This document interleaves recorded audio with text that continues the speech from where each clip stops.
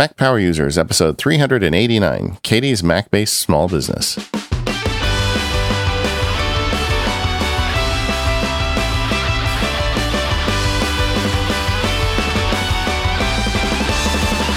Hello, everyone. This is David Sparks, along with my pal, Katie Floyd. How you doing today, Katie? I'm well, David. How are you? Great. Just the two of us today, and I think it's time for us to talk about what you've been doing with all your technology in the last year that you set up your own small business. Just the two of us. You say that like it's so abnormal. You know, that's normally what this podcast is. It's just the two of us. Yeah, but today it's all about you, Katie Floyd. All about me. All about you. All about me, as it should be all the time. All about Katie all the time. There you go. So what was it, about a year ago? When did you go out on your own? September 1, 2016. Okay, well, you're coming up on your year. That's great. Coming up on a year, yeah. So for those of you that don't know, Katie worked for the man for a long time, and last year went out on her own, opened her own small estate planning practice down in Florida, and used her superior knowledge of Apple technology to make it a successful opening. We did a show way back when, I think it was 272, where almost 100 shows ago, over 100 shows ago. Over 100 shows ago, yeah. So that would be over 2 years ago. Where I talked about my adventures getting started. And we thought it would be fun to talk about what Katie did and what she did different and what's working for her and what's not. So this episode is really all about small business. It's not about law practice as much as it's just getting a small business going using some Apple tech. Yeah. And since episode 272, a lot has changed. So I want to hear about how your setup has changed. In fact, I went back last night and listened to episode 272. And a lot of stuff has happened since 272. You know, your business has been thriving. You even started a new podcast. So if people like the type of stuff that we're talking about this show, I would strongly encourage them to go check out Free Agents, which is also on Relay FM, where you and Jason Snell talk about being free agents and all of the things that come along with that. Yeah, the Free Agents really is more of a hippie show. It doesn't talk about the technology so much as, you know, why do you go out and what are the challenges and how do you deal with it? But they do relate. In fact, we had Katie on the Free Agents a while back talking about some of those hippie questions, and that's a great episode. We'll link to the show notes as well. But anyway, let's get started talking about what you did. I mean, one of the things I know for a fact, because as your friend, I talked to you several times as you were leading up to this big change, is Katie Floyd is a woman that has a plan. And when you decided to go out on your own, it wasn't a willy-nilly thing. You had many plans and probably many things written down on computers and pieces of paper spread around your life as you sorted it out. So maybe we start there. Once you started getting serious about going on your own, how did you start making your plans? Well, I thought about it quite a bit before I took the leave. I would say I was thinking about it in a big picture sense for several months, conceptually.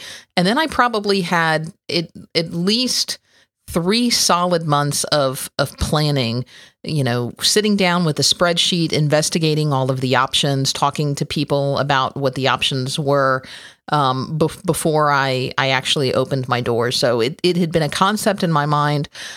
I would say serious concept in my mind for, 6 or 8 months before I did it, and something that I was actively planning and actively doing for 3 months before my doors opened. So definitely there was a plan. There was a spreadsheet, which I think you had given me some advice, where the first thing that I started doing is I started making a list of all of the things that I would need and what they would cost. So I wanted to have an idea of, just every time I thought of something, I opened up the spreadsheet and I put it on the spreadsheet. And, I got a lot of the stuff, kind of in my first go around, but then there was stuff where I'd wake up at 2 a.m. I have a lot of times where I wake up at 2 a.m. it's always 2 a.m. with just these ideas in my head. And I'd wake up at 2 a.m. and put something else on the spreadsheet, or take something off the spreadsheet, or revise the spreadsheet, or create a note for something. And think about what is something going to cost, or how can I do something differently? Yeah, you were very methodical with it. I mean, as an outside observer, I when I decided to go, it was like within weeks of me giving notice. I mean, I did not have as much time to plan because it just, I think I was thinking about it subconsciously for years, but then when I finally realized, okay, I'm going to do this, it all came together very quickly for me. But just getting into the weeds a little bit, what was your spreadsheet? Is it in numbers or Excel, or how did you manage it? Well, it was a spreadsheet in numbers. And so I had a couple of things going. I had a note in a couple of notes in Evernote. And I actually had a note in Apple Note too, but it was just things. I had one note that said things to ask David about, because you and I had a couple of calls because you were someone who had done this before. And every time I thought about something, I would just add a note to it of things to check out, things to think about with Office Space, things to do about that. But the spreadsheet was more so just expenses. So, get a quote for insurance. This is how much, trying to break down what things were going to cost me on a monthly and yearly basis, because some things you pay annually, some things you pay monthly, some things you pay quarterly. Most things I pay monthly or annually.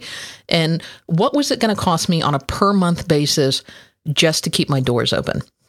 Because what I was trying to figure out is, was doing that going to make more sense for me than continuing to work for somebody else? And then what I was doing is I was comparing that to what I was making at where I was before. And, what did I think that I could bring in if I went out on my own, and just kind of honestly doing the math of, was I going to do at least reasonably well, if not better, doing it on my own? And finally the spreadsheet says, yeah, it kind of looks like you will.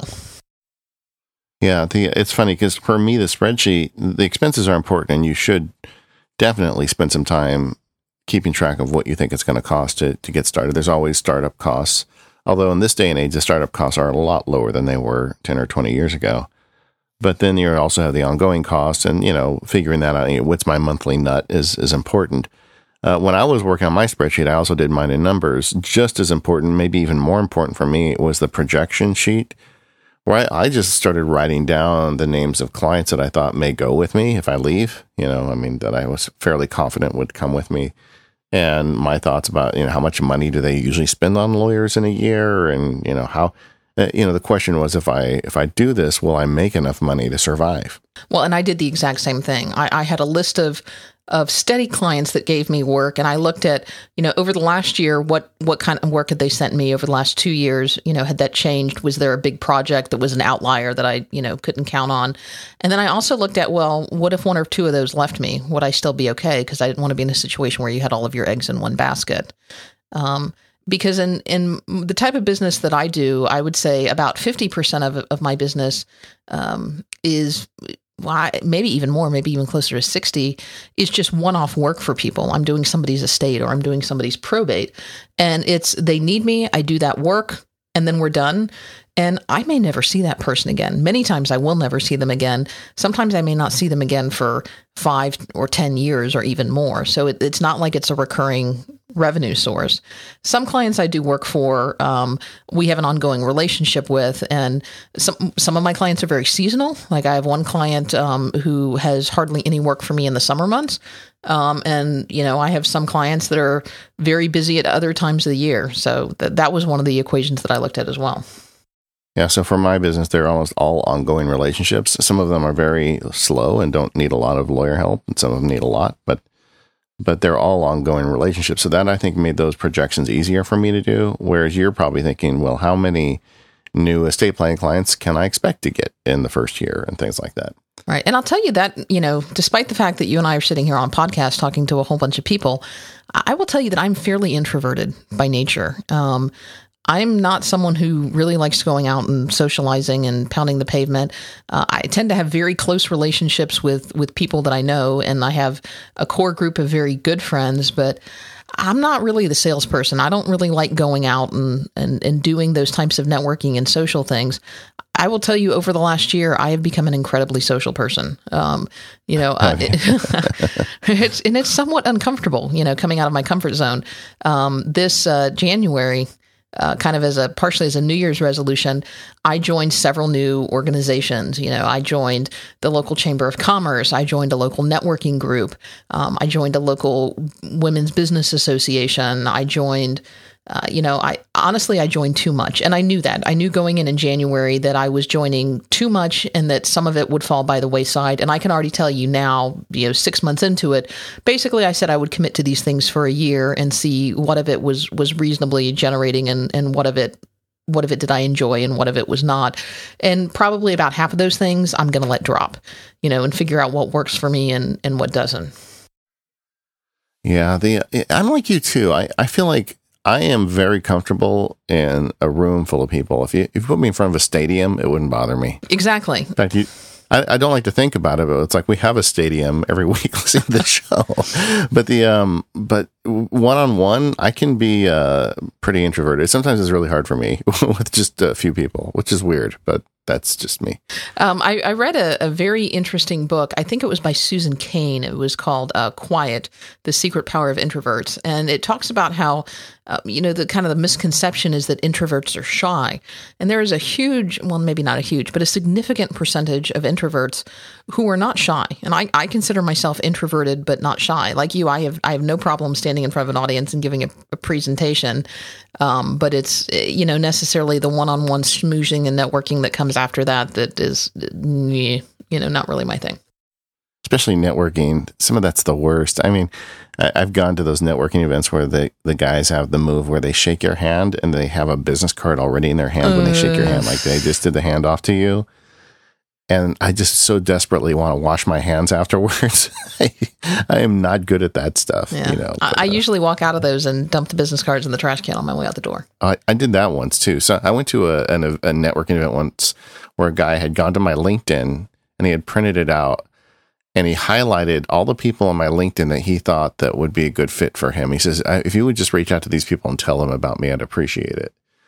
And I'm like, are you kidding me? And then, so it was a restaurant. I walked out and went to the first trash can I could find and just threw it away. And I turned around and he was watching me at the door. I don't think that worked out so well. Yeah, maybe you wait till you get in your car. Yeah, we want to talk about the geeky stuff, though. I mean, looking back at those spreadsheets, have you had a chance now that you've been out almost a year? How'd you do on your predictions? I mean, in your expense and income expectations, were you close? Yeah, I did pretty well. One of the funny things I tell you that I did not put on my spreadsheet is I did not put paying me on the spreadsheet. And that's something that I hear from a lot of, because you just assume that, well, whatever's left, that's just yours and that's just profit. But, that was, and different business owners will tell you different things and have different philosophies. Oh, you have to pay yourself last because the business always comes first.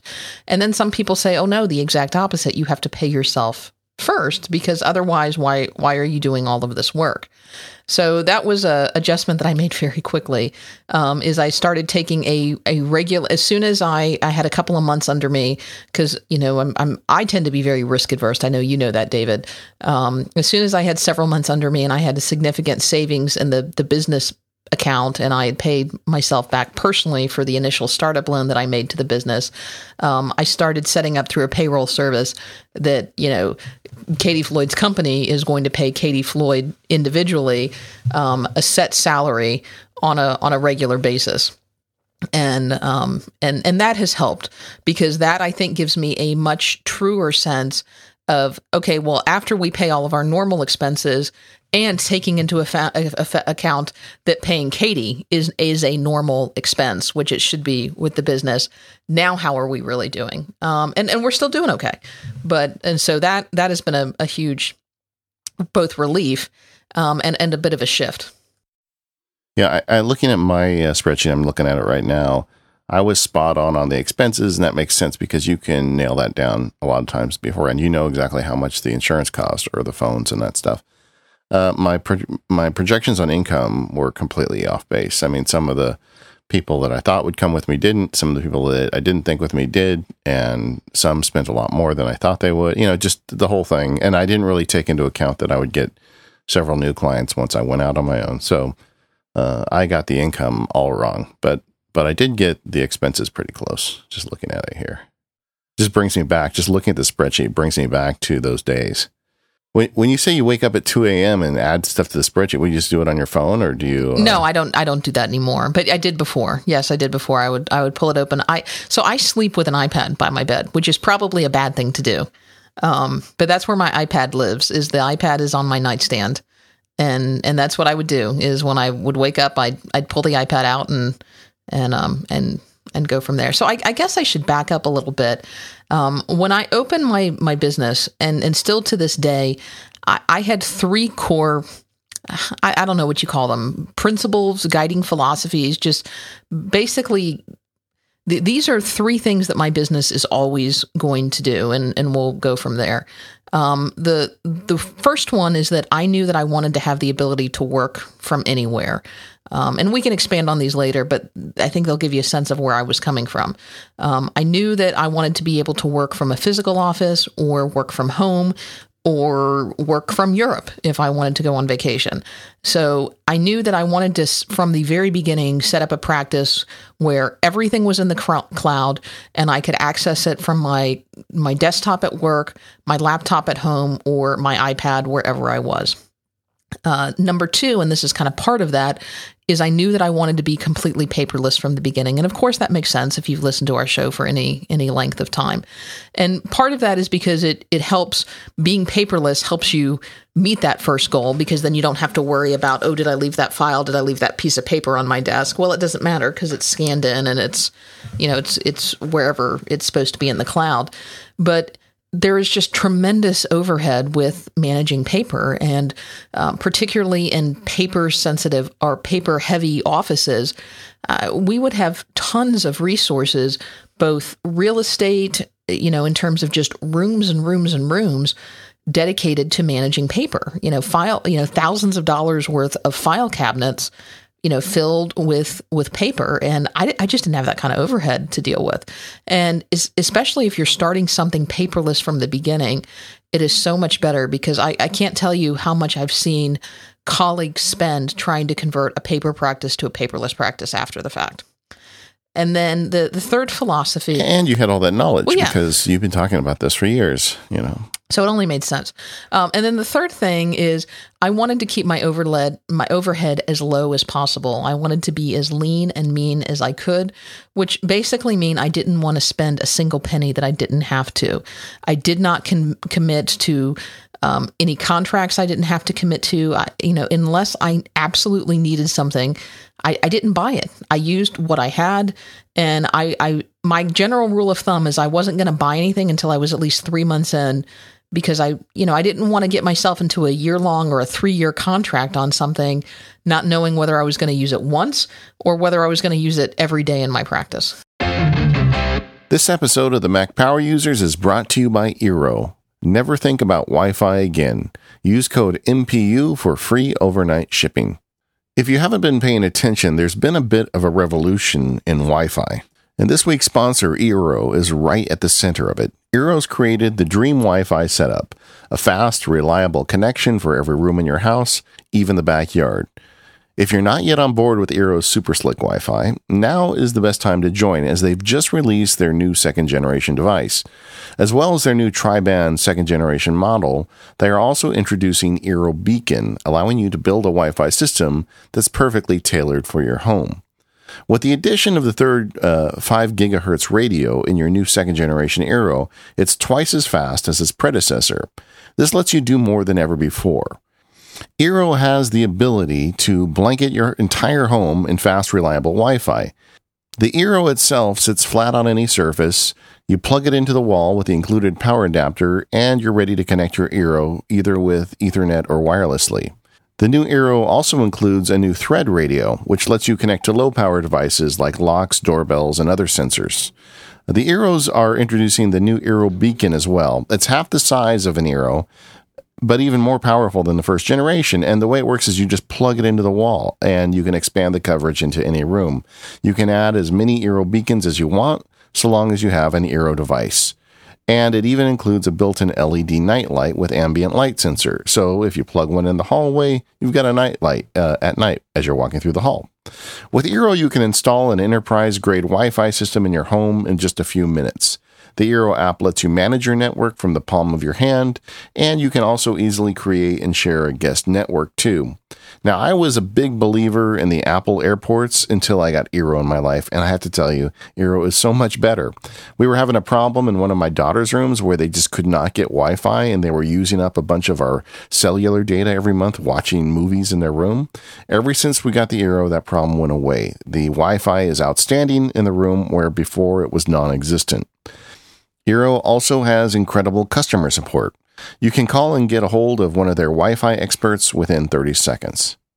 The new Eero system starts at $399 for 1 second-generation Eero and 2 beacons, which is everything you need for most average-size homes. Listeners of the show can get free overnight shipping when they head to Eero.com and use the promo code MPU. That's Eero.com with the promo code MPU for free overnight shipping. Fix your Wi-Fi today with an Eero. Okay, so the bulk of our outline is dedicated to your technology implementations, but I think just for the sake of completeness, let's take a few minutes to talk about kind of the big office stuff. Did you get space? I did get space. It was important for me to get space because the type of practice that I do, I meet with a lot of people in my office, and they expect a certain presence. You know, they expect to come into, and you know, I'm meeting with clients. I'm sitting across a conference table from them. We're signing documents. I have to bring in witnesses. So what I ultimately did is I talked to a couple of colleagues, and I ended up renting space from a fellow practitioner. And it was, I think, a win-win situation for both of us because he had empty office space in his office, so he gets income in the form of rent. And I get basically a turnkey place where I can go, I can work during the day. I have access to a conference room, and our agreement includes that I get to use some of his staff for things like witness and notary, and they do certain what I call client courtesies, like, you know, they'll sign for packages, or if a client comes to pick up a document, they'll give them the document and those types of things. So it makes me look like I have a much bigger presence than I do. Yeah. Now 2.5 years in, my solution of it's an office that's got my name on the door. That's not my office, you know. And they do have a fancy conference room when I need to meet people. And I use that once or twice a month. Sometimes not at all in a month. It just depends on my client. Like my older clients they want to meet me in a tie in my office. So that's okay. And if I was in estate planning, I probably would have done what you did, but it's worked out well for me. Everybody told me when I started that being home most days with my wife would make us hate each other and want to kill each other. And that has not happened. It's been fine. We get along fine. Well, you know, I was thinking about it, especially last night when I was going back and listening to our old episode. You know, you have a family, you've got a house full of people during the day. I don't. You know, I live alone and it's just me.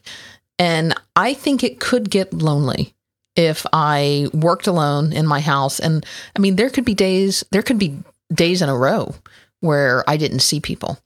And something for me, I enjoy going to the office. And even though I'm not necessarily working with these people, even if I'm just sitting in my office by myself, even if I'm sitting in my office by myself with the door closed, there's something about just knowing that there are other people around is somehow comforting. And I might have made a different decision. You know, if I had it, you know, the house that I have now has a really nice dedicated working space, but I was thinking about that, but I really just like the idea of having a dedicated space that I go knowing this is where I work. Yeah. I don't think what you did, I think there's no wrong answer. And I think especially if with an estate planning practice, you did it right. But there are a lot of options. That's the big point of all of this is you could do this on a shoestring now, and 20 years ago in our business, you couldn't have. It just wouldn't have been possible. And I think you're seeing more and more people, you know, doing that now, or more people like me and you teaming up, and you're seeing, instead of an office space that one person owns, you're seeing 3 or 4 people go into a smaller office space and co-working there. Did you set up a legal entity? I did. And the funny thing was, you know, especially when I was first starting out, there were certain things that had to be done in kind of the funny part of this was timing. Certain things had to be done in certain order, and setting up the legal entity, getting the office space was something that I could do because that was someone who I had a personal relationship with. But setting up the legal entity was actually one of the first things that had to be that I had to do. I actually happened to become a PLLC. Part of that is because of my state. Part of that is because of my profession. Part of that's because I'm a individual. You've got to talk to somebody in your individual state, and probably a combination of an attorney and a CPA is to find out what the right legal entity for you is. I know you talked about that a little bit on Free Agents, but regardless, I found that setting up the legal entity first had to come first. And in some cases, a week or two first, because that paperwork all had to process, because I couldn't get my bank account, I couldn't get my insurance, I couldn't start paying for stuff until the legal entity was set up, and then I couldn't start paying for stuff until the bank account was set up. And, it's kind of like all the, what steps had to happen in the right sequence. Yeah, I did not immediately set up a legal entity when I started. I part of me was afraid I'd get out and it just wouldn't work. And I didn't want to jinx myself, I guess. I don't know. And it was the middle of the year. So I did set one up the following year, but the first year I was on my own. What about telephones? That's kind of technology based. What did you do for telephones? Well, I did something, and I probably would have done it differently if I had to do it again, but I still can do it differently. I use a receptionist service, I think the same one you use. We both use Ruby receptionists. They are a third-party answering service because I feel like, particularly in my industry where I have clients, and not necessarily clients that I have ongoing relationship, but new clients calling me all the time, I needed a professional answering my phone. So Ruby Receptionist answers all of my calls. And if I had to do it over again, what I would have done is I would have let Ruby do everything, because Ruby will answer the calls. They will host your number. They will give you a number. And that's a number that you can own, by the way. And, they've got a very good, I love their iOS app, because you can do things on the app. Like you can tell Ruby, where they've got a great Force Touch feature now where you can tell Ruby to hold calls for an hour, hold calls to the end of the day, or you can get real granular and connect it with your calendar and tell them, I'm going to be in court from 9 to 11:30 today. And then I've got a lunch meeting from 12 to 1:30. And then I've got a client meeting from 3 to 4. And they will actually customize what they tell people based on, what statuses you've set, linked to your calendar. And if they host your number, you can get very granular and say, I'm going to answer my calls today, or I'm going to let my calls ring a little bit and then go to Ruby. So if it's someone I know, I'll pick it up. And if it's someone I don't know, then I'll let Ruby pick it up. So I think if I had to do it over again, I would have done just everything with Ruby. What I ended up doing is I do have a phone on my desk, and my number is hosted through a VoIP service that then forwards calls to Ruby to answer. So the phone can ring at my desk a few times and then forward. The reason I did that is because I had a relationship with a client who runs a local VoIP company, and it was just easy, and we set it up quickly, and they wanted to support me, and so I appreciated that. But the easier solution would have been just to do everything with Ruby. Yeah, it is. It's hard, honestly, to figure out those questions, especially going in, because you don't know how much you're going to need the telephone, and that is a cost that you're not sure how much it can end up costing you. Voice services are always kind of in flux. I started with Google Voice. I think when we recorded last show, I said I had a Google Voice account, and I found after time that Google Voice, I don't know what's going on at Google, but it's starting to delay, the timing, like there was a delay in it. So it was like, I always say it's like an old episode of MASH, when Radar would talk to Sparky and you have to wait for it was no way to run a law practice. So eventually I actually transitioned my Google Voice number over to Ruby, and they took control of it. And now I've got all those cool benefits. But, not every business needs a warm body answering the phone. Some people can get away with just a direct robot message. Some people need to hire a person to sit at a phone in their office. Just kind of depends where you're at. Jason and I just recorded an episode on this for Free Agents that hasn't been published yet, but it'll be out real shortly here. So if you're interested in this further, we spent a bunch of time talking about telephone services. But it sounds like you got one that works for you. And I love the thing I love about Ruby. I mean, they're not a sponsor or anything, but I do love the way they've embraced technology. You go in the app, you can set like templates about when you're busy, when you're not busy. Like Katie said, you can even access your calendar, and the force touch thing is awesome. If I'm going into a meeting, I just force touch the icon on my phone, and then press 1 hour, and then I don't get any calls for the next hour. I don't get disturbed during a meeting. The other nice benefit of having them take over the numbers, I'm actually to dial out through their app on my iPhone, and it shows the caller ID as my office number. So if I'm calling opposing counsel or somebody I don't want to have my cell phone number, I can do that. Yeah. And the beauty of that is it's great for a one-man or a one-woman show because you don't have to have any phone other than your cell phone. Now, if you start to get in a situation where there are multiple people or you have staff, then you're probably going to have to look at a more traditional phone service or a VoIP phone service. I know a lot of people like RingCentral. So that might be something to look at. The VoIP services can be a lot more competitive in price than a traditional phone system. You know, I'd say look at it. There are a lot of options now. Yeah, I got RingCentral for my fax line because, you know, unfortunately, even in 2017, I still occasionally get faxes, and just depends on who I'm dealing with. But it's usually somebody that's not very tech savvy. And I just got the renewal on that, and they renewed it, and it was something like $160. Ugh. And I don't know how that happened because when I signed up for it, it was less than $100 a year.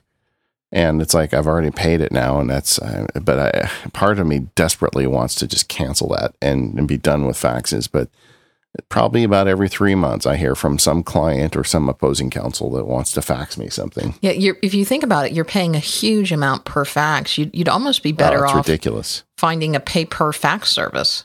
Yeah, or just turning it off and telling people, just take a picture of it with your phone and, you know, send it to me. Or sending them an iTunes gift card for a fax. You know, I don't know. Yeah. Anyway, I know.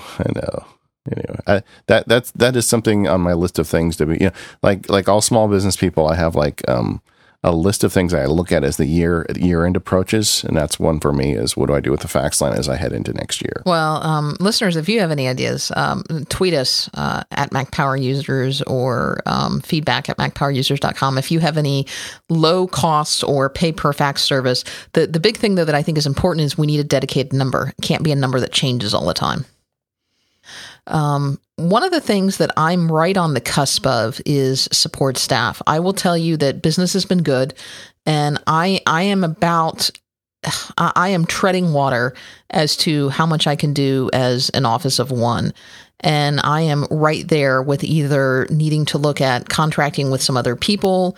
You know, I'm kind of considering the virtual assistant thing, but I'm not real sure what I would outsource. I'm nervous about the idea of hiring a full-time employee. I'm not really sure I want to do that. The support staff is really the next big question for me. I don't know how I'm going to solve that because I really need some administrative type help, but I really also need someone who's kind of familiar with my field, and because we tend to do the same types of things over and over again, but they also need to have some knowledge in my field. So I don't know that it's the type of stuff that I could just outsource to, you know, a virtual assistant, because they may not necessarily have that specific knowledge. So I know you have done some outsourcing of administrative tasks, so I'm curious how that experiment has gone. I discovered this when I worked for other people as well. If you bring someone in with the right attitude, if they're smart, even if they don't have a lot of knowledge in your field, they can learn it up pretty quickly because you're not asking them to write the wills, you're asking them to process them. I have the same experience with corporate documents. There's a person that I've got helping me out. She has a master's degree and she's never worked in law before, but she's a very smart person and she's helping me out with some of the back end stuff. And we're going to do a whole show on this, but I think Katie and I are both still dipping our toes. We want to give you the show when we've got answers, not just questions. And I can tell you, I've done some experiments. Everything I've done so far makes me want to do more of it. And I think it's really the answer for me of kind of getting my life a little more sane. So that's a whole show coming. So I don't know what else to say about right now. You're going to make me wait for the answer. Well, I don't really have all the answers yet, but I think that if you're looking for someone with specialized knowledge in your field, I don't think that should be necessarily as important as you may think it is. If you find the right person who's got the right attitude and who's got a good brain, he or she will be able to pick that stuff up. And then I'll tell you another big issue, and I certainly don't want to get political, was insurance. The three big ones for me, being a sole practitioner or someone out on my own, was health insurance is a big one. I have to buy my own health insurance now because I'm not on a group plan. Professional liability insurance was another one. We as professionals have what we call professional liability insurance, so that if we make an error as a professional, that there's coverage there, as well as just general liability. What happens if somebody slips and falls in your office or something like that. And then for me, disability insurance, I thought was also something that was very important, because if something were to happen and I were unable to practice for some period of time, there would be nothing coming in. That would be that. So those were the three that I did. I always tell clients, because I help a lot of new clients starting new businesses, I say the three people you need in your life are a good attorney, a good accountant, and a good insurance broker. So sounds like you figured that out. Yeah, and that's what I did for most of those. Is I went through an agency for the health insurance, and they were able to give me a lot of good advice in terms of options, what the different plans meant, what I was paying for, in this plan that costs $50 more a month, but this is what you get. And they were able to look at who my doctors were and make sure that my doctors were in network and those types of things. So that was very helpful. In terms of liability and disability insurance, I was connected with companies through associations that I'm a member with. Through my bar association, I was able to get preferred and group rates even though I'm an individual, for those because of my affiliation. So if you're a member of a professional association or something like that, definitely price out other options, but also look to see if those are options as well. This episode of Mac Power Users is brought to you in part by Fracture. For more information, visit fractureme.com/podcast, and don't forget to mention Mac Power Users in the one question survey.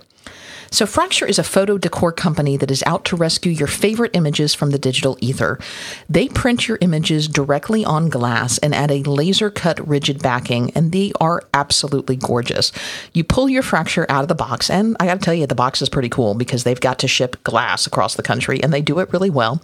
And they are ready to display right out of the box. Boom! They even include a little wall anchor, so all you have to do is put the wall anchor in the wall, put your photo on the wall, and boom, you're done. You upload your digital photo, you pick your size. It is that simple. Something magical happens in the Fracture process, and it just makes the color and contrast of your photos really pop.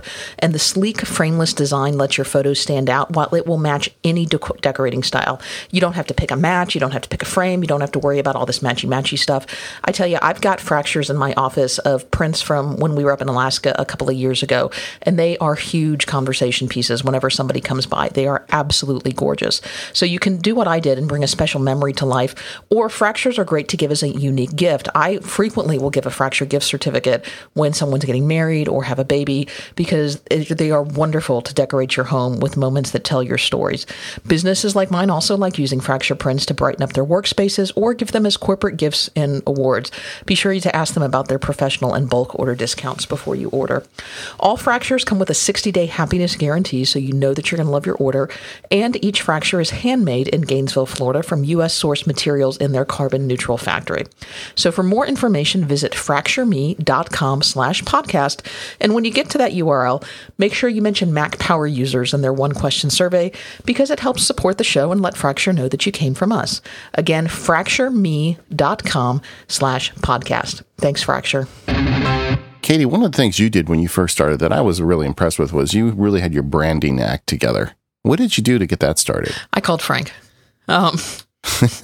So the guy who, by the way, his name is not Frank, but that's what everybody at Relay calls him. So I was like, can you connect me with Frank? And they're like, that's not his name, right? And I was like, okay. Forgotten Towel is his handle, so you can find him on Twitter at Forgotten Towel. But I got connected, and I will just call him Frank for purposes of this conversation because I'm not sure if he uses a pseudonym or not. But I got in touch with Frank. He did the logo for Mac Power users. He does all of the logo work for Relay FM. And I said, hey, do you take on individual clients? And he's like, well, yes, I do. And I said, well, let me tell you about this thing I'm doing. And he asked me a couple of questions. He basically asked me, what am I looking for? I told him I wanted something simple, clean, professional. I told him that I wanted something that looked just as good in black and white as it did in color, because I knew I was going to be printing my own. This was a tip we got from Ben Carter, who did our show a little while ago. He said, he buys paper and basically prints his own letterhead, as opposed to spending all that money on custom stationery. And so I told him I wanted something that looks just as good in black and white as it does in color. And I told him, I said, generally I like green and blue. Those are colors that I like. And he's like, all right, well, I've got some ideas, and I'll go off and he basically came up with a couple of different ideas for me. And he said, and they were different. They were, different ideas. And he said, what, not saying this is the final, but which of these is on the right track? So from those, we were able to narrow down the one that I thought that I liked the best. And we tweaked that. And within about 2 weeks, we had a logo that I really, really like. And he did my logo. He did my business cards. He did my letterhead for me. So I had fonts and colors, and he put together a whole package for me. And so now anytime I need anything printed or anything custom done, I can just say, here's my logo. These are my colors. These are my fonts. Go at it.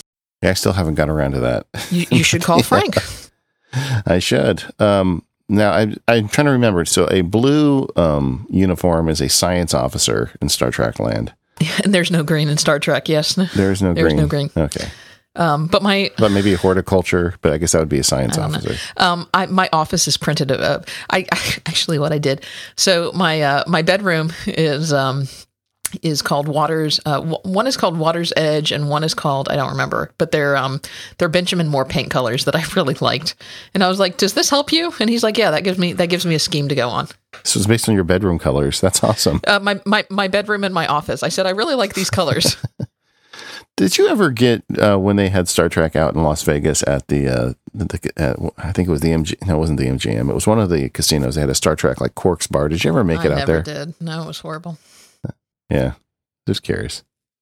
I went there. It was fun. You would have liked it. In. Okay, you put up a website. How'd you do that? I did. Let me guess.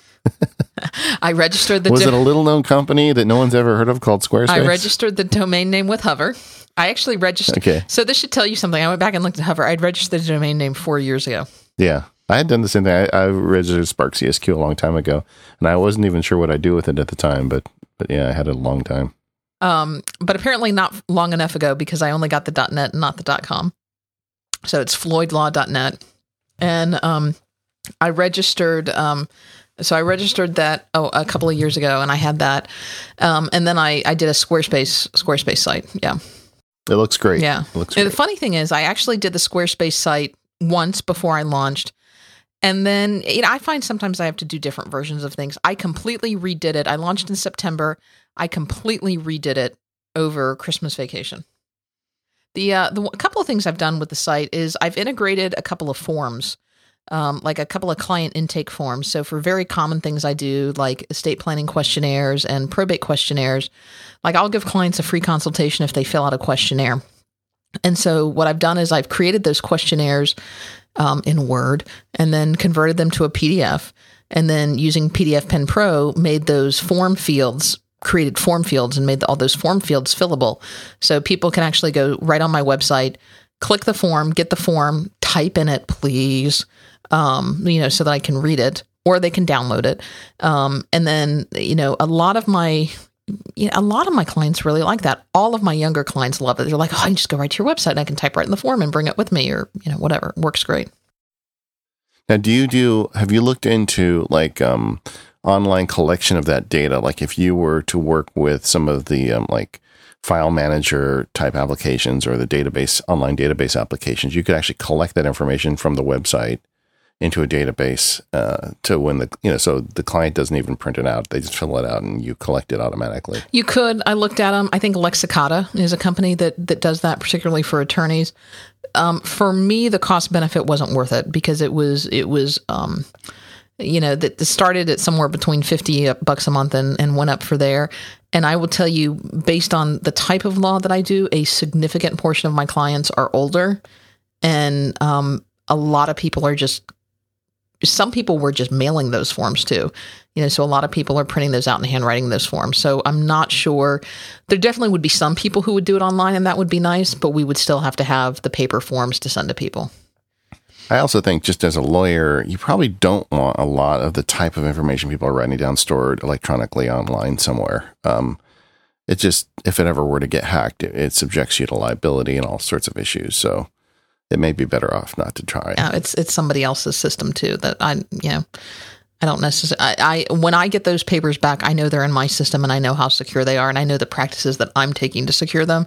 I'm not sure I want that information in somebody else's system. Well, that opens up our next subject.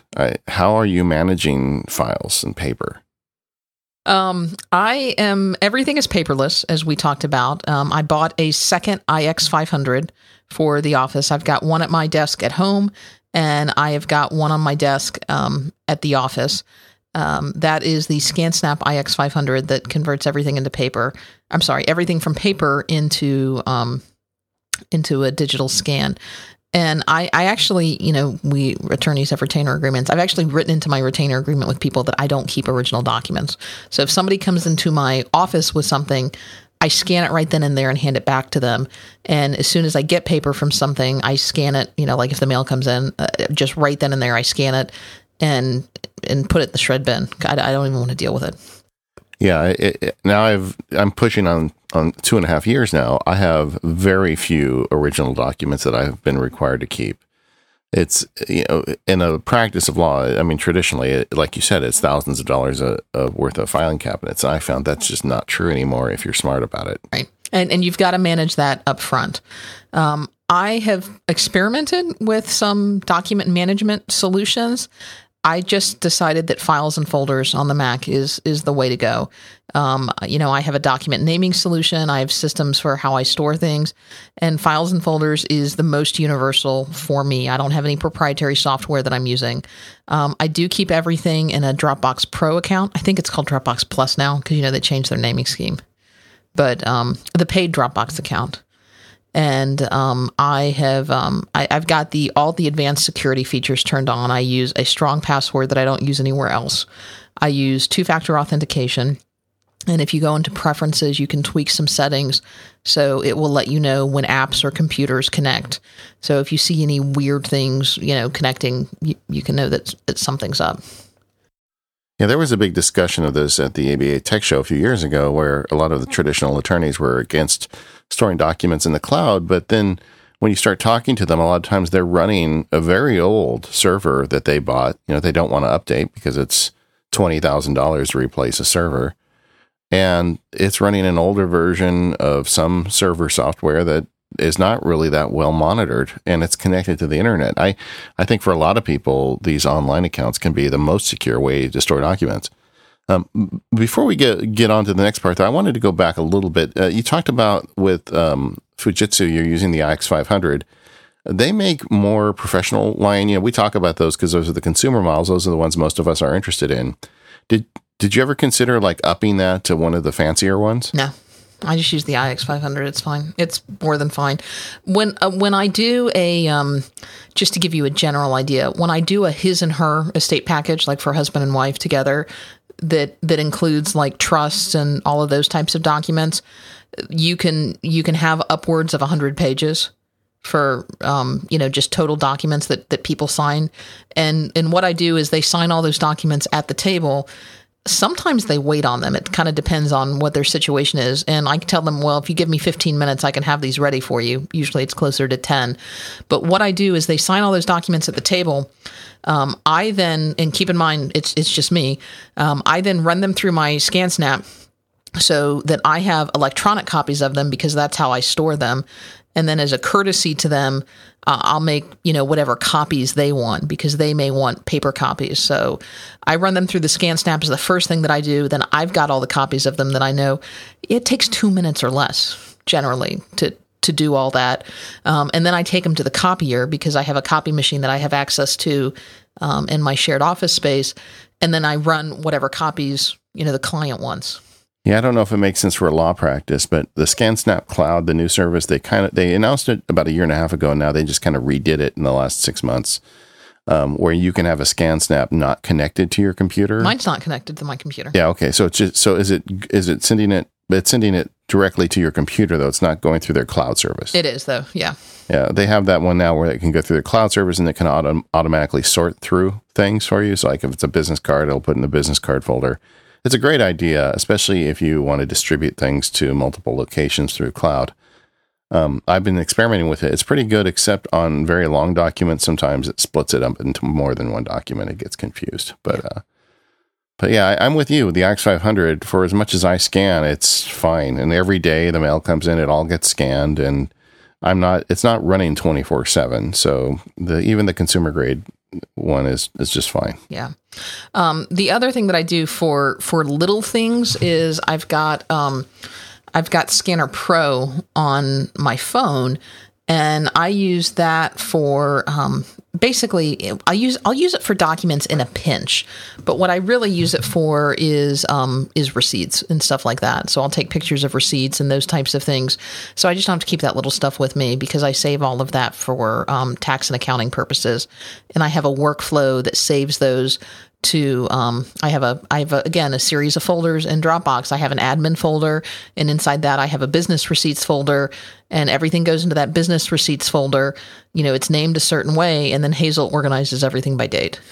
I do the same thing. I use ScanBot, but it's same thing. Yeah, they're very similar apps. I find it's very useful when I'm out. Like just yesterday, I had to go to FedEx some things I had to get out yesterday. And at FedEx, I took a picture of the receipt and got it saved to the cloud without having to, because the time between picking up the receipt at the location and getting back to your scanner, sometimes that is a critical time and you lose things. Yeah, it happens. But yeah, it's been great. And I will tell you, I know you'll be so proud. I am using the iPad more and more since I've opened my own practice, because I'm not taking paper files to court anymore. I will take like paper copies of orders, because the judges still want their orders in paper to sign. But that will be what I walk into with, as a paper copy of the order for the judge in a folder, and my iPad in my purse. And some people look at me a little funny when I come to court and I have nothing. I have my purse, and I'm like, yeah, I'm here. What do you need? And occasionally a judge will say, well, I didn't see that. And I'll just hand them my iPad and they look at it, and that's fine. If you've got a document stored on Dropbox, you can favorite a folder, and it in essence downloads the documents to that device. So you don't have a problem with not having access to something you need when you're standing in front of the guy with the black robe. Yeah, I try to do that before I leave the office. Exactly. So you just favorite it before, and you've got everything downloaded, and you're good to go. I am doing another grand experiment with iCloud. Of course you are. I know. I can just feel your head shaking side to side. But in the most recent betas of iOS 11, they fixed a bunch of the things that I've been complaining about for years. And I just wanted to see how it's going. And man, it's too early to say. We'll cover this in future content on the show, but it's a lot better. It's a lot better. Anyway, Hazel, you hazeling any much these days? Everything gets hazeled. Yeah. We hear from so many MacBoys listeners that run small businesses off Hazel. It's like the backbone of these little businesses, and I understand why. It's a very powerful application. I probably have 100 rules in Hazel now. It's that powerful. Things that get downloaded to.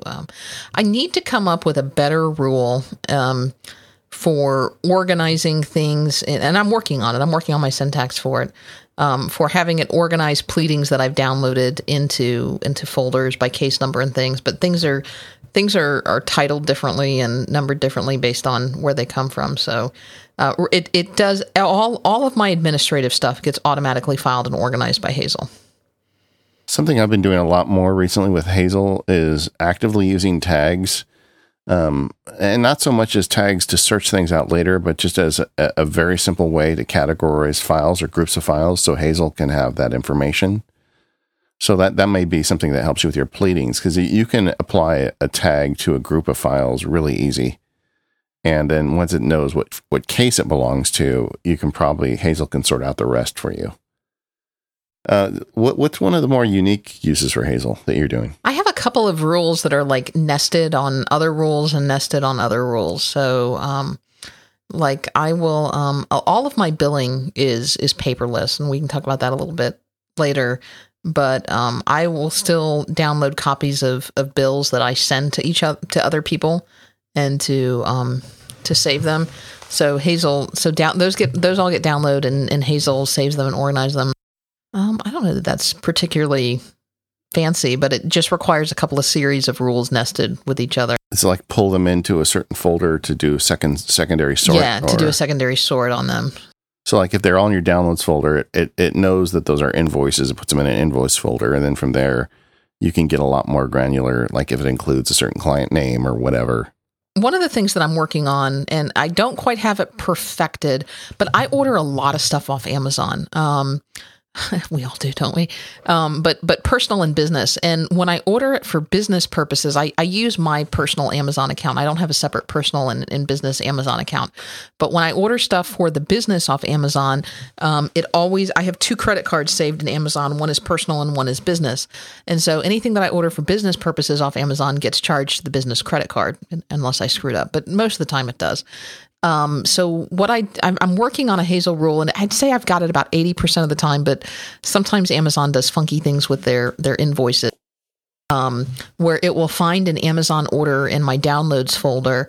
It will find the last couple of digits of the credit card, and it knows that credit card is my business credit card, and it will find the total of the order, because most of the time the Amazon says grand total : and then it gives you an amount. So I'm using the match feature in Hazel to pull the amount out of the invoice. And then I'm renaming it with the date that it's from Amazon and the amount, and then moving it to my business receipts folder. So that's helpful. So you're including the amount of the invoice in it. I do that because it helps me flag them later to send to my bookkeeper, so they know which Amazon receipt was this. Was it the $20 receipt or was it the $40 receipt? You should publish that once you get it, figured out. Once I get it totally figured out, yeah, because sometimes it doesn't work, and I'm trying to figure out why doesn't it work. Some of these services, I have the same experience with PayPal when people buy some of my video field guides I sell. You get a PayPal receipt, and PayPal, the language varies, and just the way the email is generated varies. So a Hazel rule will not work 100% of the time. So then I make variations of it, and I end up with 2 or 3 variations before I get it nailed down. Another way to kind of fix that problem or troubleshoot it is in the more recent versions of Hazel, you can test a rule against an invoice.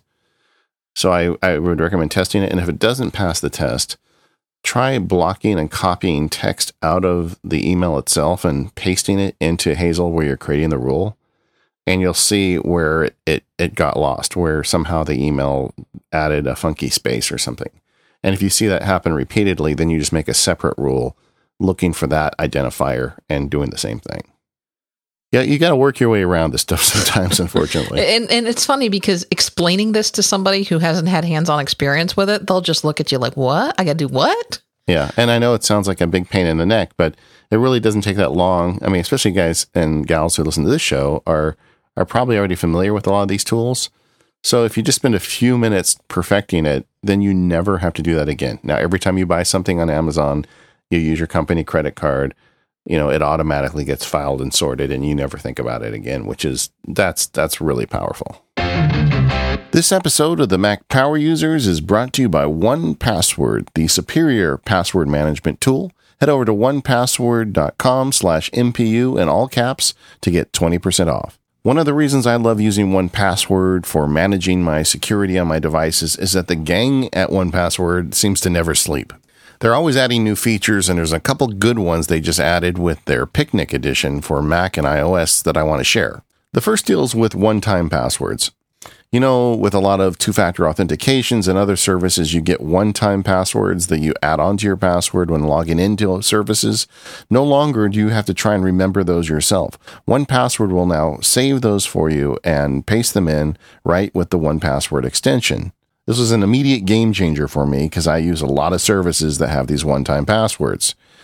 Another great feature in 1Password is the ability to have vaults, where you can have specific buckets of passwords that make sense to keep together.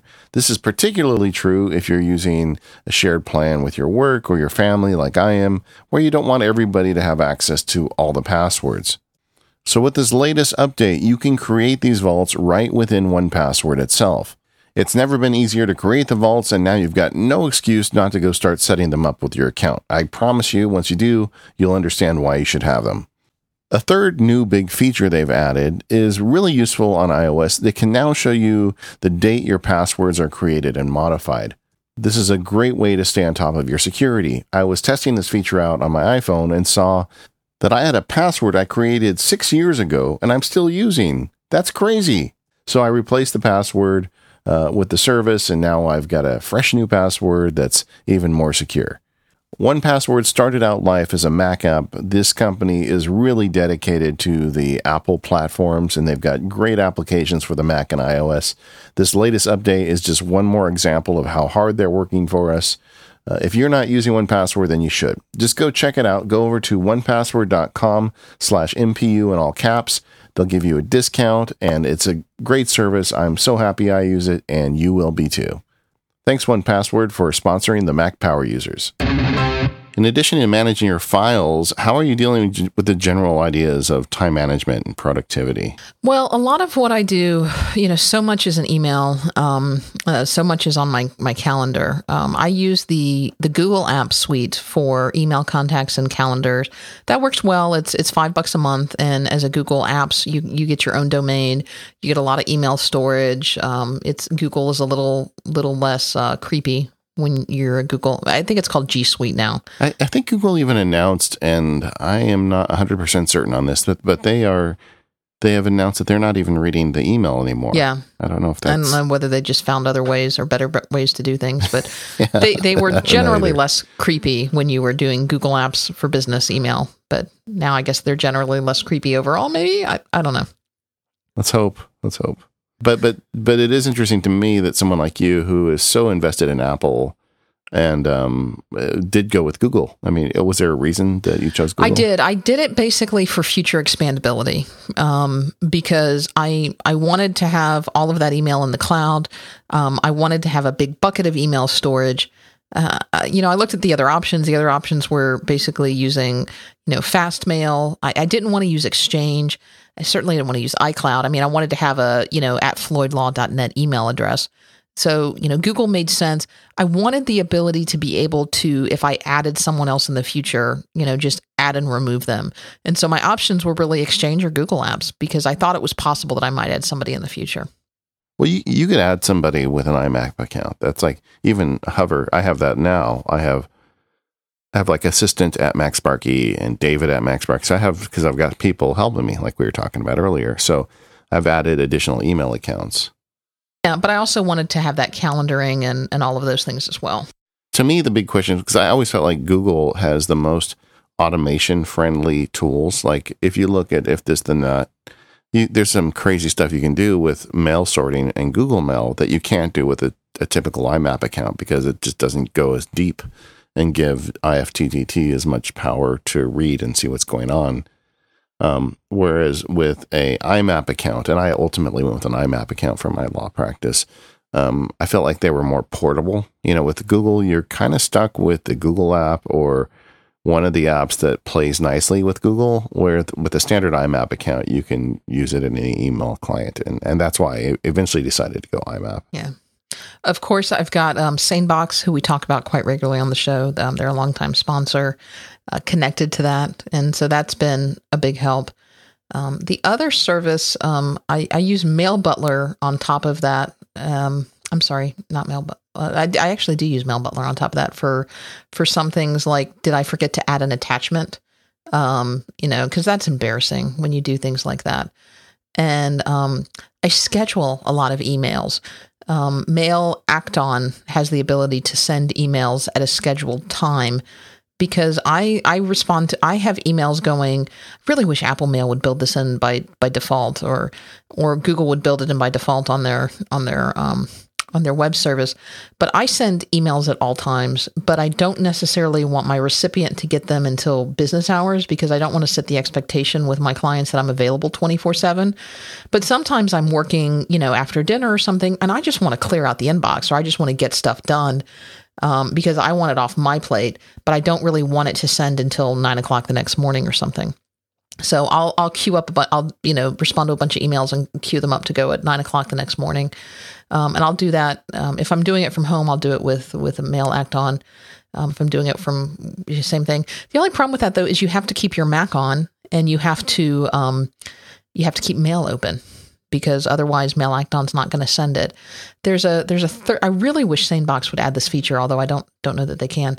There's a third-party service called Boomerang for Google. And it's not really cost effective. They have a free service that I think gives you 10 a month. And so far I haven't bumped up against that.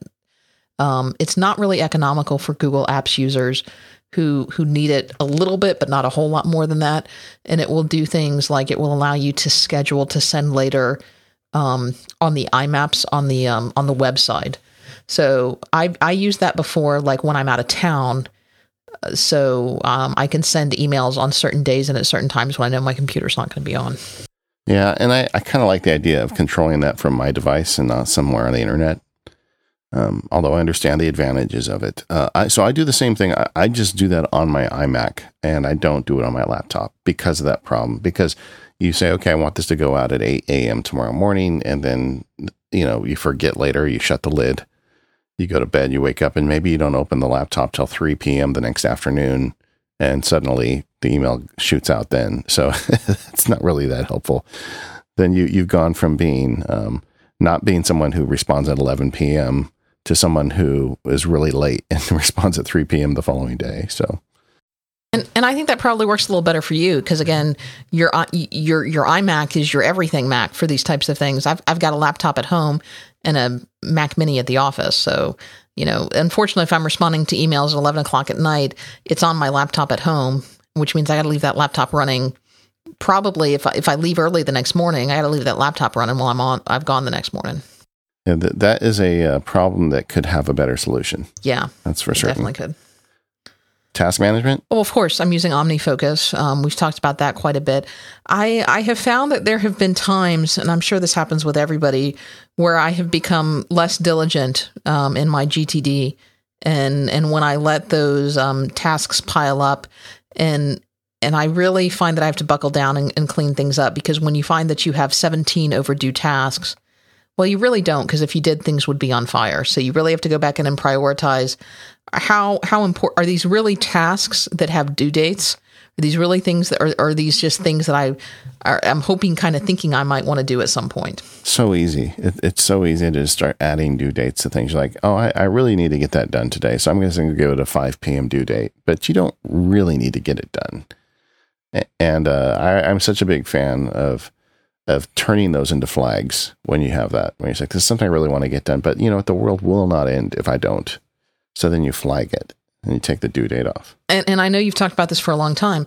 The only way to really do that is to have a regular review.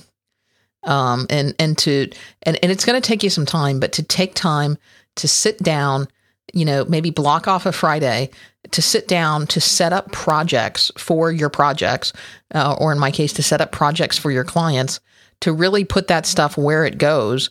And then to set up a weekly review, so that every week you're reviewing everything, and you can start so that things aren't really slipping through the cracks.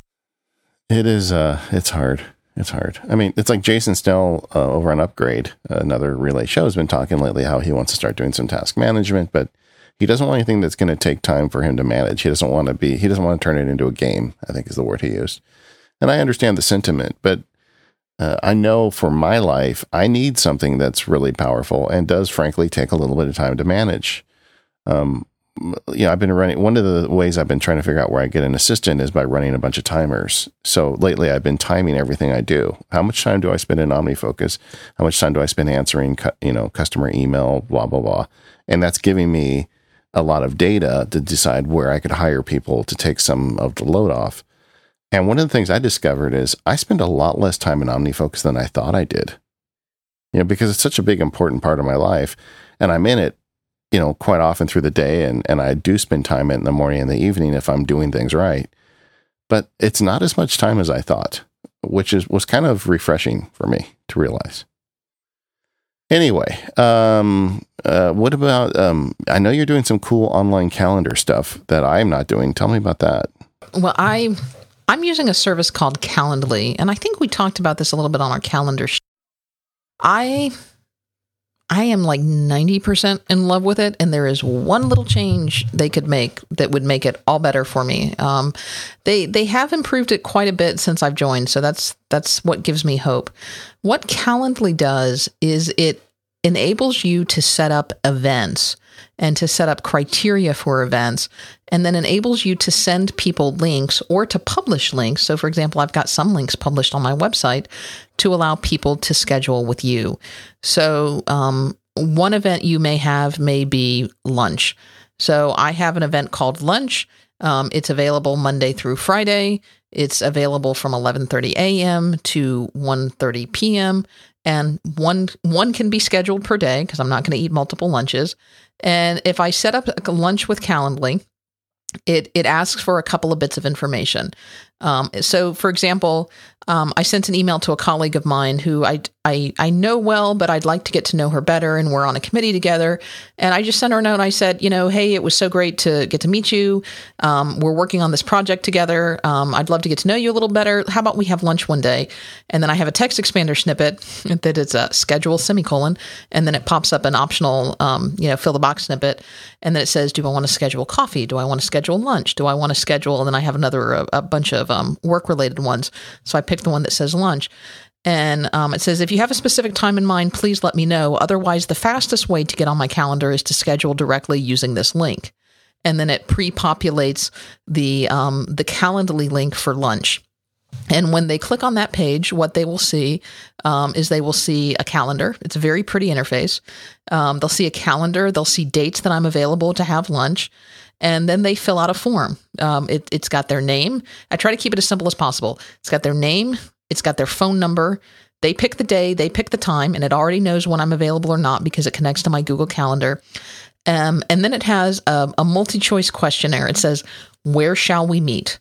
And I give them 4 options and then an option for other if you don't like any of my options. So I've basically picked 4 restaurants that are, kind of fairly conveniently located. I've got a Mexican, I've got an Italian, I've got kind of a casual.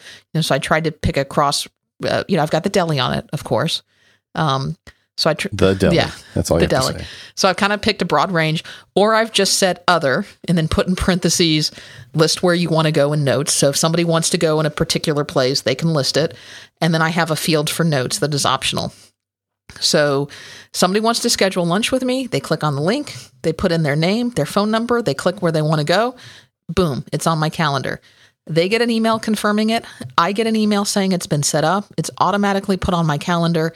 And then 24 hours before the appointment, they get an email reminder that says, and it's customized with text that I've created that says, hey, looking forward to our lunch tomorrow. As a reminder, here are the details. And it says, this is where you would like to go. And it shows where they picked. And then it says, see you then. And so I don't have to worry about people no-showing on me. It's on my calendar, so I'm going to get a reminder about it.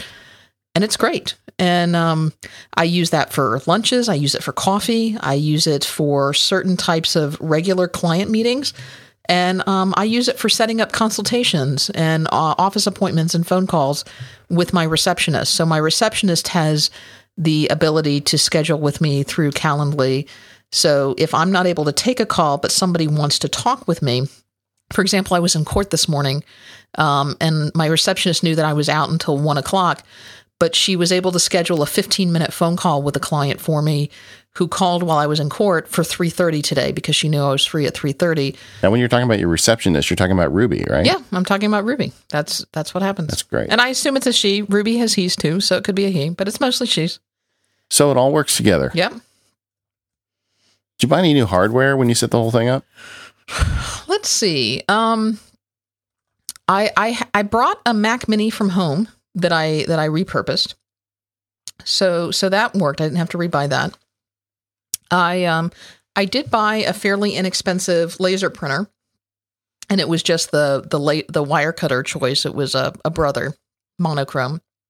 And I did that because I already had access in the office to a high-speed printer copier type thing. So I just wanted something that I could use on my desk.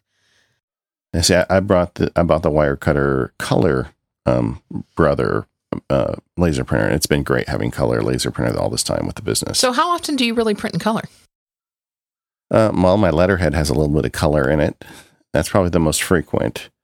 But I've always been someone who believed in whenever I'm writing something for a judge or a mediator, or even sometimes for clients, if a color diagram or a chart helps get the idea across better, I've always been someone who would do it. Even in the old days, I would take it in and get it printed.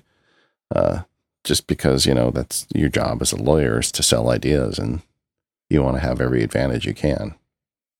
The other, honestly, I did not buy much, and that was a good thing because it was a time when I had already put out a fair amount of money for insurance and those types of things. The other thing that I bought that I really liked, and again, it was another recommendation by our friend, Ben Carter, is I bought the Dynamo Twin Turbo laser printer. This thing is amazing.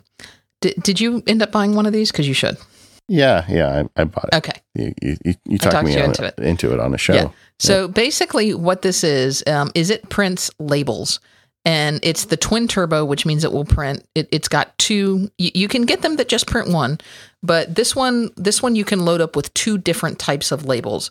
So for mine, in the left bay, I have mailing labels. Just like 4 inches by ½ inch. Whatever standard size mailing label is.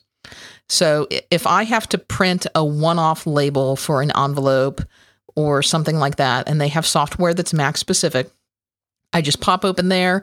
I either pull an address from my address book or I copy and paste an address in there. Boom, the label comes out, and it even has the little barcode stuff at the bottom for the post office. And it's done. And it doesn't even have to be an address label. It could just be like a label that I'm putting on an envelope for something that says, John and Jane Smith estate planning document copies or something like that. So that works. It just looks a little more professional than me handwriting in my horrible handwriting on an envelope for them. So that comes there. Then in the right side, I have it filled with postage stamp labels. And Dynamo has teamed up with, I think the way you pronounce their name is Indicata. Or I don't know if you're familiar with that company. I could be totally mispronouncing it. I thought it was Indicia, but maybe I'm... Indicia? Could be that. Yeah, but it's a company that you can buy postage stamps through. It's a company that you can buy postage from.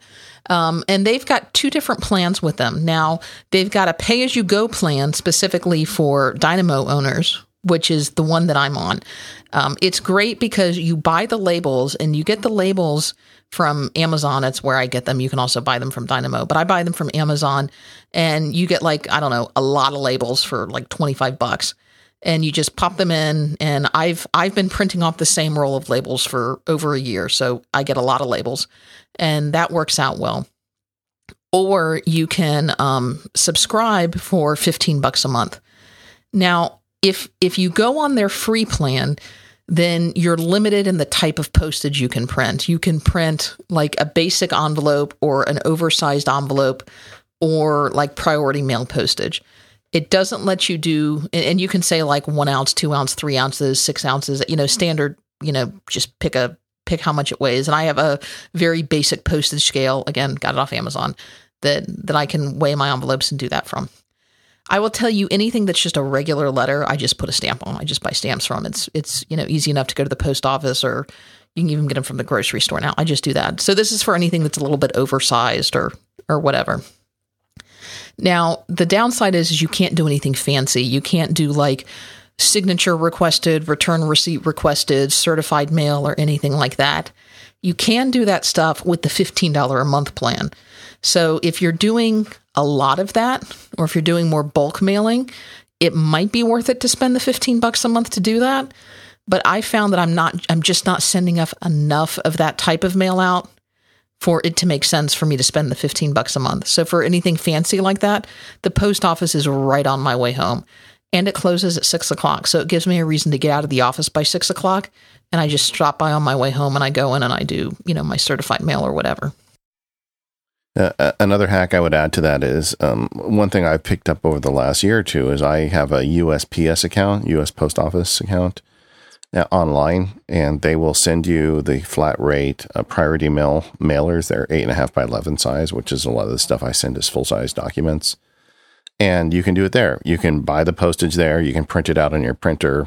I just sent a priority one today up to San Francisco. It was $7. And I use their envelope, and it'll be there in a day or two. So that's another route. And I've done that too. And I think it works well for like Priority and Express, but I'm not sure you can do anything real fancy with it either, like return receipt or anything like that. Other hardware that I bought over the last couple of years since kind of getting started, the original, I bought I thought I bought a nice shredder, but the one I bought wasn't very good. Spent a little more money, bought a better shredder, which is really helpful if you got a business where you shred a lot of documents. I have continued to buy hard drives like chewing gum, and so I've got lots of backups of my data, never enough. And as I'm starting to bring on more people helping me, I'm starting to see where that leads to purchase of hardware, but we'll save that for the day we talk about assistants. But it sounds like you didn't, obviously you have your computers and things like that, but that's stuff that you had anyway. You didn't go out and buy anything fancy just for the business. A lot of this you can do with what you have. Yeah. I have toys that are kind of business related. I have the iPad and the Mac that I love for many reasons, but I also really do actually use them to get work done. And, but you don't need that much. I guess it depends on what you're doing. We're in a business where it involves a lot of ideas and words, and you can get by with very little hardware. I want to take a moment and thank our sponsor, Fujitsu, makers of the great ScanSnap line of scanners. You can learn more about the Fujitsu ScanSnap at budurl.me/SSMPU. That stands for ScanSnap MPU. Now, if you've been listening to the show for a while, you have heard David and I extol the virtues of the Fujitsu ScanSnap scanner. In fact, I'm looking at one on my desk here. What makes ScanSnap so great is the combination of amazing software and first-class hardware. Let's start with their premier scanner, the IX500. This is a full duplex 50-sheet feeder scanner that will connect to your computer either wirelessly or with USB 3.0. This scanner will scan 25 pages per minute, either to your computer or directly to mobile devices. You can scan in PDF or JPEG. And it has an enhanced paper feeding system that basically will make your misfeeds a thing of the past. They use enhanced roller separation technology to minimize your jams. If you have a lot of documents to power through, you want the IX500 on your desk. If you're looking for something a little more portable, you may want to check out the S1300i. That scanner will do 12 pages per minute, double-sided scanning on the go. You can fit it in a drawer or stick it in your briefcase. Or for the ultimate in portability, check out the IX100. This will scan a page at 300 dpi in 5.2 seconds and will fit in a glove box, briefcase, or backpack. It weighs only 14 ounces and can be USB powered. But the thing that makes these Fujitsu line of scanners so great is the amazing Fujitsu software. They have dual scan capability that will scan small documents at the same time. You can also scan documents larger than legal size and then automatically stitch them together using the Fujitsu software. Their scanner includes OCR software, and they can scan to many cloud services, including Dropbox, Evernote, Google Drive, and more. You can set up profiles for single scans, batch scans, photo scans, just about anything you want to do, and you can use their custom software to organize business cards and receipts. You can learn more about this amazing line of scanners at budurl.me/SSMPU, and thanks Fujitsu for your kind support of the show. Okay, Katie Floyd, entrepreneur and nerd, how are you handling your money? Well, I don't have that much, so it's not that. I'm just kidding. Is it all in a sock under your mattress? It is under my mattress, and that works very, very well. I'm doing a couple of things. What I did before I started is I had lunch with my CPA, and I said, so this is what I'm planning on doing, and you're going to do my taxes, and so you're going to set me up and I will be your best client ever because I will do whatever you tell me to. You just have to set it all up. And she's like, okay, I can do that. Like, perfect. She wanted me to be on QuickBooks. So I got a QuickBooks Online account. The one mistake that I made that I will share with you guys so that you don't make the same mistake. QuickBooks Online is a racket. They're kind of the only game in town for that type of thing. They do not let you downgrade. So when you sign up, you get, they get you at this teaser rate. And they're like, oh, and in 6 months it will go up. So I probably bought a higher level plan than I needed to initially because I didn't really know what I'd use it for. And I wanted to make sure that I was covered. And it turns out that I'm using it in a very basic way, but I can't downgrade my plan. Now I'm paying the full. Don't you love that? These big companies. I'm paying the full price. And I just got a note that they're raising the rates. Great. But I can't downgrade. So that's a little frustrating. And they're like, well, you could export all your stuff and you could save it to QuickBooks on Windows and then you could close your company and then you could re-import it. But some things don't re-import well and you might lose some data. And I'm like, are you kidding me? This is my most important information. I can't do that. So it was horrible. But whatever. And you're basically signed up probably forever. Yes, I am probably signed up forever. That's a company that definitely needs an online competitor. I think if you, depending on the company that the type of company that you're in, you might be able to get away with something like FreshBooks, or you may not need something as heavy duty as QuickBooks. So check, see what but you may find that you do. It depends. My CPA really wanted me to use QuickBooks. And so that was just an area where I bowed to her. I will tell you that. Yeah. You definitely want your CPA to feel comfortable with the tools. Yeah. And I was very comfortable with my CPA. So it wasn't like I was going to switch CPAs over it. I don't use QuickBooks for creating invoices. I use a third-party tool. I use Harvest for creating the invoices. Harvest is very similar to FreshBooks. The reason that I used Harvest over FreshBooks is because Harvest has a lot of time tracking for, and as attorneys, so much of what we bill is based on time. So Harvest lets me easily track my time from a menu bar app or from an iOS app, and so I can put in time and expenses, and it generates very pretty invoices that I go and I customize when I do my invoices at the end of the month. And then it syncs all of that data with QuickBooks. So while it generates a very pretty invoice that it will then send to my clients electronically, and then Harvest integrates with Stripe, so I accept payments electronically, all of that data is still in QuickBooks. So my CPA never sees Harvest. All she sees is the data in QuickBooks, which makes her very happy. And it makes me happy because I am working in QuickBooks, but I'm not working in QuickBooks for invoicing. I'm working in Harvest. I'm making pretty invoices. My clients are seeing pretty invoices and they're paying my invoices. So what is your, having done this now for almost a year, where did your technology serve you the best and where did it fail you? I think the technology has served me. I will tell you, I am doing easily, if I compare this to more traditional firms and firms that I've had experience with in the past, I am easily doing the work of myself and an administrative assistant and probably also the partial work of a bookkeeper and an office administrator. And the only way that I can do that, I am being just as productive as an attorney and doing the admin work and doing the office management work. And the only way that I can do that is with the technology. And I think where I can really eat, bigger firms' lunch really is because I can be lean and mean and do all of these things with the technology and not have all of this, it's just tremendous overhead that a lot of these people using legacy tools have to use. And so that has been the best advantage for me. I don't know that it really has failed me in any ways. I guess that will be a question of when it comes time for me to grow, because I really am about at max capacity right now. Will I be able to scale this to get some help in. I'm really curious to see how you do that. Because as I've always said, David, you're my canary in a coal mine. Yeah. Well, I'm deep in that right now. So I have thoughts.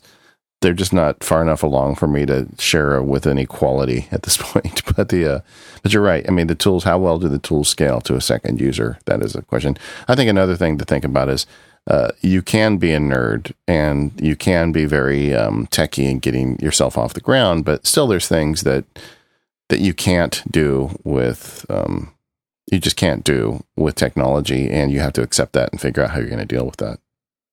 And I guess, to go back to the hippie part, to maybe close it there, the part that you guys talk about on free agents, I will tell you, it has been an amazing year of my life. In so many ways, I will tell you, I am happier now than I've ever been. I have done more things in this past year, just personally and professionally. I bought this. I never would have imagined doing. I mean, who quits their job and then 3 months? Well, it was a little more than that. 6 months later, I had no idea. I bought this amazing house in my dream neighborhood, and I am working on some other stuff. And I feel. I think a lot of it has given me confidence. I feel like a lot of it has. I don't really know how to describe it. I just feel like all I'll say is life is really good. I feel like I'm in a really good place. Well, that's good to hear, Katie Floyd, as your podcaster and friend. Yeah. And I think part of that is because I'm working harder than I ever have before, but I'm also enjoying it more than I ever have before. It really has opened up a whole new world of possibilities. Yeah, I found that too. I get more professional satisfaction out of being a lawyer since I went on my own than I ever did working for other people. And you just have a lot more control over what you work on and when you work on it and the kinds of people you work with. So why wouldn't that be better? But I think you have to plan it. It's not something that you can do haphazardly. I have known people, and I'm not saying that I won't be one of them, because you never know what tomorrow will bring. I've known people who have done this and who have failed. It happens. It probably happens more often than not. You can't just, go into your boss's office because you're angry one day and say, I quit. I mean, it has to be a very deliberate path and a well thought out one. Yeah. Since I started doing the Free Agents podcast, I get those emails quite often from people saying, thank you, listening to your show. I just quit my job. And I hate those emails so much because I feel so responsible for that person. But anyway, it is tough, but it is also very rewarding. And I'm glad it's working out for you. Well, we'll do another one of these shows a couple of years from now and check in and see that. I guess to close, how have things changed from you since we did your last show, 272, couple hundred episodes ago, 100 episodes ago? Yeah, I'm coming to the realization that, it's not a temporary thing. I was just telling my wife recently, I said, if things go the way I would like, this would be my life for the duration, that I would be able to talk about technology with my pal Katie and write books and keep this solo law practice. The idea of joining forces with a bigger firm to me is not something that's even remotely interesting to me. But I've also realized that in order to keep all these oars in the water, I need to start getting help. And I think you're kind of coming to that conclusion too. So that's the next big adventure for me is, what does that mean? For me, it doesn't necessarily mean I need a lawyer in my life. I need someone to help me with other stuff. And we're gonna have more content on that, like I've been teasing through the whole show. And it's not that I'm trying to be coy. It's that I really am trying a bunch of different things right now, and I'm not sure which ones are the answer. And I want to give you legitimate, options when we talk about it.